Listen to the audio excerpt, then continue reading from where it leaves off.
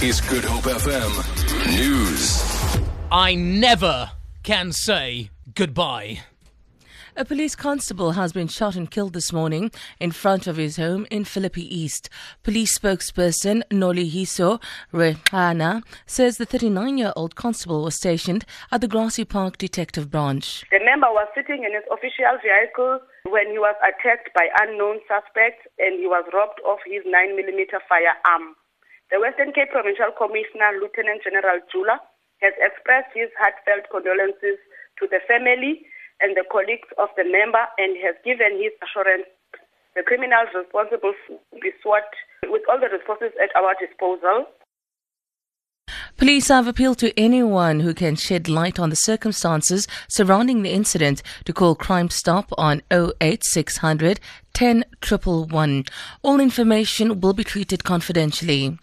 Oscar Pistorius must appear in the High Court in Pretoria on June the 13th for his sentencing. Deputy Chief Justice Aurelia Dwaba postponed the matter after altering Pistorius' bail conditions.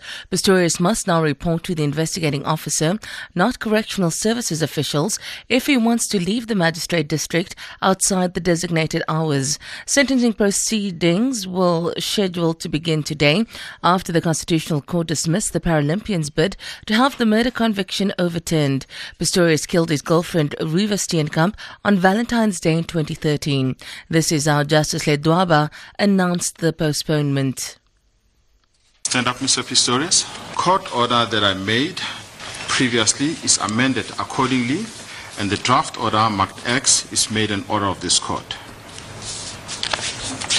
Your matter is postponed to the 13th of June 2016. And it will be heard until the 17th of June. Pistorius is currently serving the remainder of his initial conviction under correctional supervision. Correctional Services spokesperson Manalesi Wulela has confirmed that Pistorius was admitted to a Pretoria hospital at the weekend, but has declined to give the details. Cape Town traffic says both directions of Potsdam Road in Dunoon near Milnerton have been reopened to traffic. This follows violent protest overnight and the alleged looting of Spaza shops in the area. Stone throwing also occurred and several roads were closed with burning tyres and debris. Police say it's now quiet, but the situation is being monitored. A small group of striking staff members at aviation company Comair is picketing outside the Cape Town International Airport. About 11 strikers affiliated to the trade union UASA are standing near the water tower at the entrance to the airport precinct. Striking union members downed tools on Wednesday over a wage dispute. They are demanding a 30% salary increase over the next 3 years. Comair Airways implemented a defensive lockout against the strikers on Saturday after their latest offer of 23% over a 3-year period was rejected.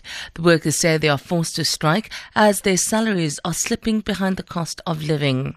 For Good Hope FM News, I'm Sandra Rosenberg.